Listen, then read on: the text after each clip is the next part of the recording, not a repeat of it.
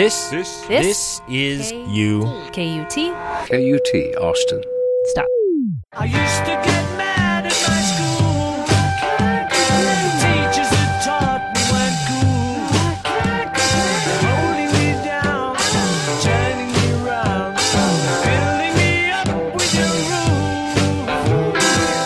To admit it's getting better, a little better all the time. Hello, and welcome to Higher Ed, KUT's podcast focusing on issues of higher education, lifelong learning, and exercising the brain. I'm Jennifer Stayton with KUT 90.5, Austin's NPR station, talking as always with Dr. Ed Berger, president of Southwestern University in Georgetown, Texas. Hello, Ed. Hello, Jennifer, and welcome back to the Southwestern Sound Studios, where we figured out exactly how to turn the thing on. We did, and I was kind of watching the clock. It only took us about 8 or 9 minutes this time. And last time? Oh, it was a good 20 minutes at least. So we've cut our time in half, essentially. How many college graduates does it take to turn on some recording devices? Well, apparently the answer is 2 or more. Or more. Or more.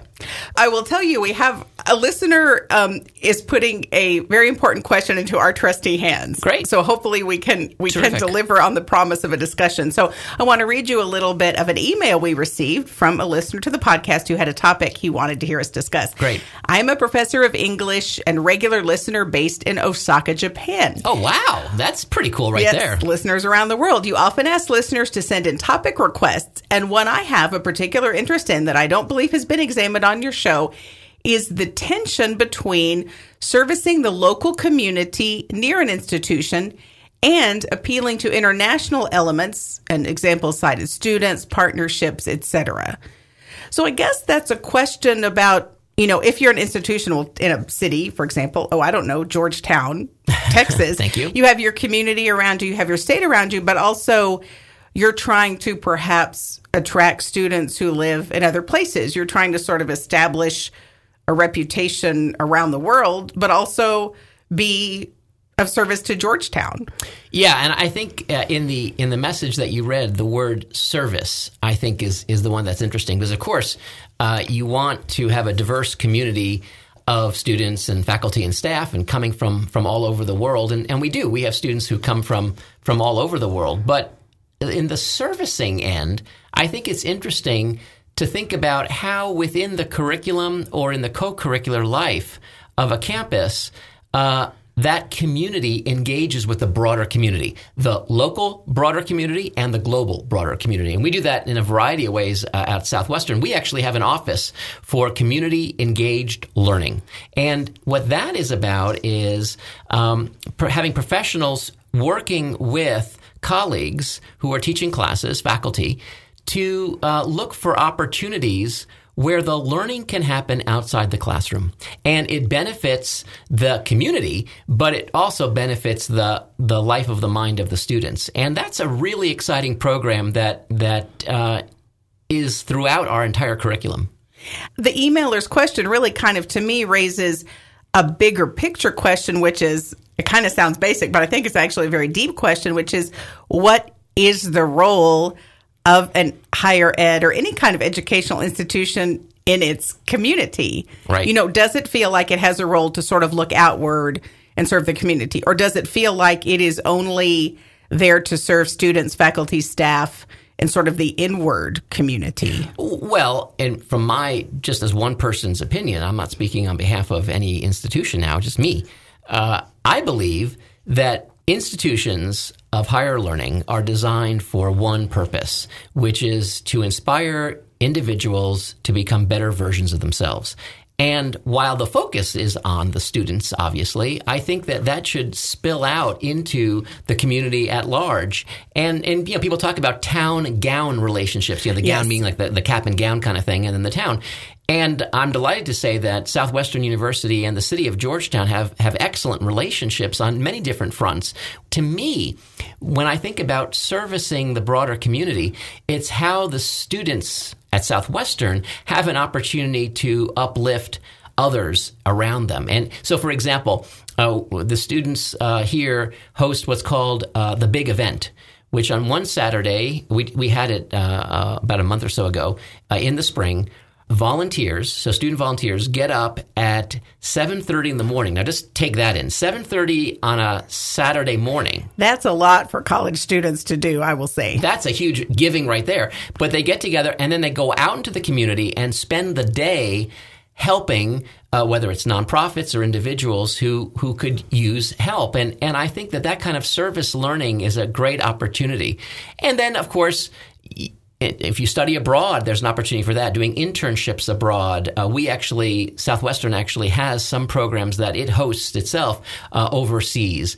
And the idea of going out of one's comfort zone and exploring a world and exploring people, I think, is a powerful way of learning for everybody, including those upon whom are being visited.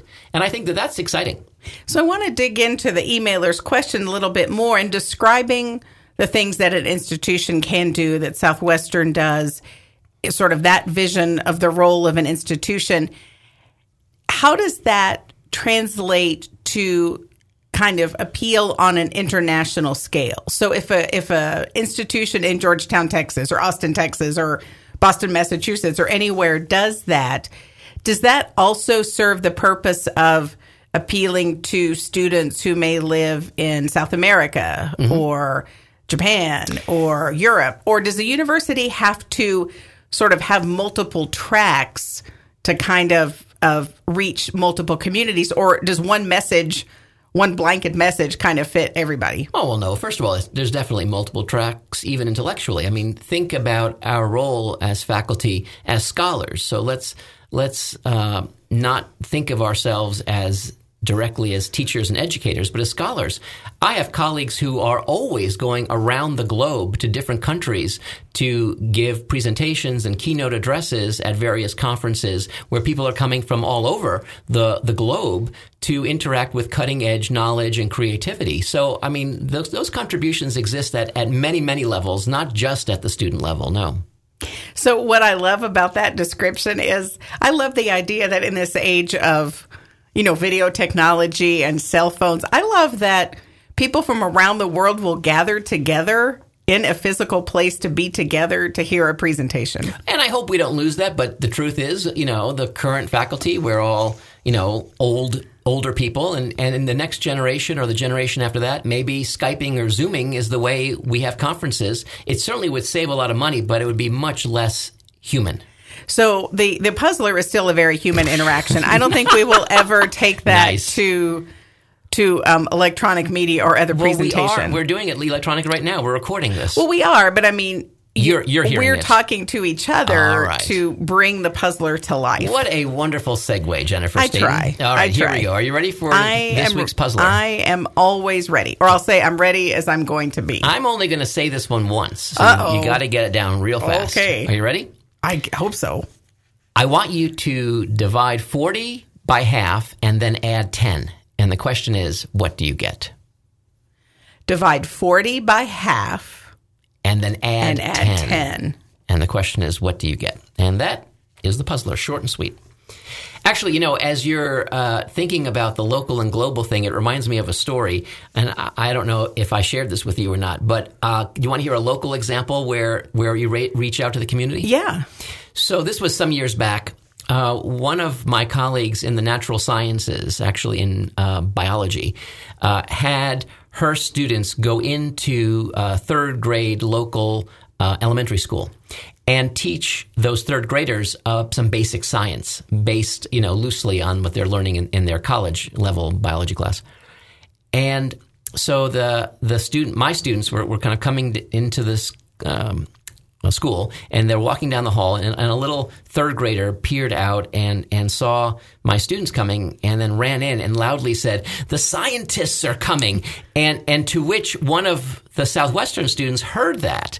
And that's kind of funny in and of itself, but she had this thought about, wow, she's never been called a scientist before. She wasn't even planning on majoring in the hard sciences, the natural sciences, but that provoked a thought. Why couldn't I be a scientist?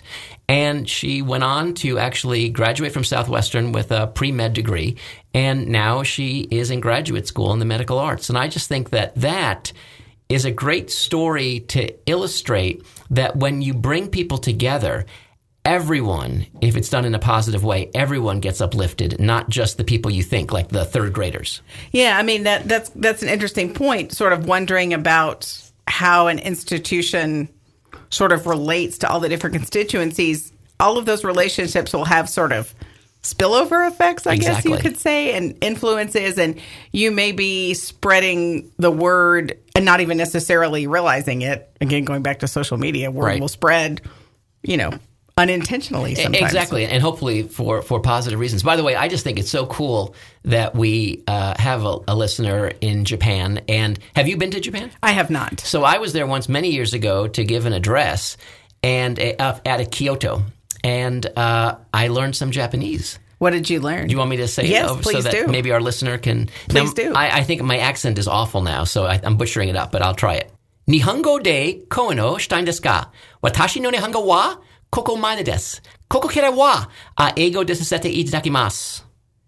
And what does that mean? So I was giving this keynote, and what I was trying to say just there was I would like to give my lecture in Japanese, but my knowledge of Japanese ends here. The rest of my talk is in English. And I got a huge ovation because my pronunciation, I was practicing a lot. My pronunciation was quite good. And so I got a huge ovation, and then I gave the talk in English and less of an ovation after that. So I'm curious, an experience like that, and we were talking a little earlier about, when professors and faculty members go to conferences and make connections. There are obviously probably some tangible benefits of collaboration when faculty members and professors travel around the world, maybe make partnerships or maybe do some research. What are some of the sort of intangible benefits for a professor, for students, for an institution when professors are making those connections around the world? Well, I think it's the unexpected connections that are the real interesting things. I was in the University of Caen in Normandy in France many years ago, and I gave a number theory seminar there. And then based on what I was sharing, one of the local mathematicians said, what you're sharing, I think, can be generalized, and we ended up writing a joint paper together. So that's the kind of obvious, tangible thing that you would normally expect.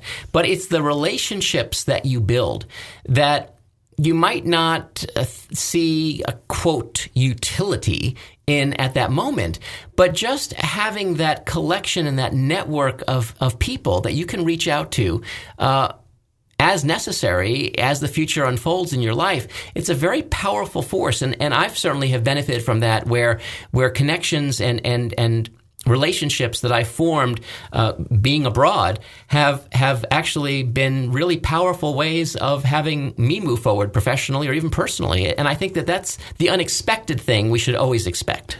Well, and I think it's also great to wrap up here, thinking about the emailer's question about sort of university appeal abroad. And when you talk about collaborations, there's sort of going to be some inherent obstacles. I mean, language is one that comes to mind.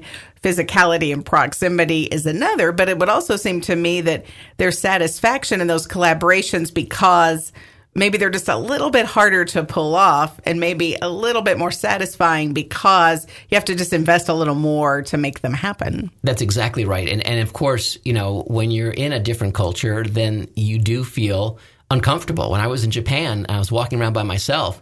It was a little bit disconcerting. And I think that those are moments where we can grow personally. And so these kind of interactions where we're placed in a different culture and we're placed in a situation where we're a little bit uncomfortable allows us to look for opportunities of growth, personal and otherwise. Well, and as we wrap up here, I should remind everybody that this topic came from a listener. And if you have a topic that you would like us to discuss, just send me an email and we will add it to a list for a future episode. My email address is jstayton. So that's JSTAYTON at KUT.org. That's jstayton@KUT.org. And do they have to actually be from Japan to submit a question, or will you take them from anywhere country? In the world? Very good. Anywhere in the world. Just wanted our listeners to hear that. Yes, we will take submissions from anywhere in the world. Outstanding. Dr. Ed Berger is president of Southwestern University in Georgetown, Texas. You can find out more at southwestern.edu. And you can keep your brain busy by keeping up with the news and other episodes of Higher Ed at KUT.org. I'm Jennifer Stayton, KUT News.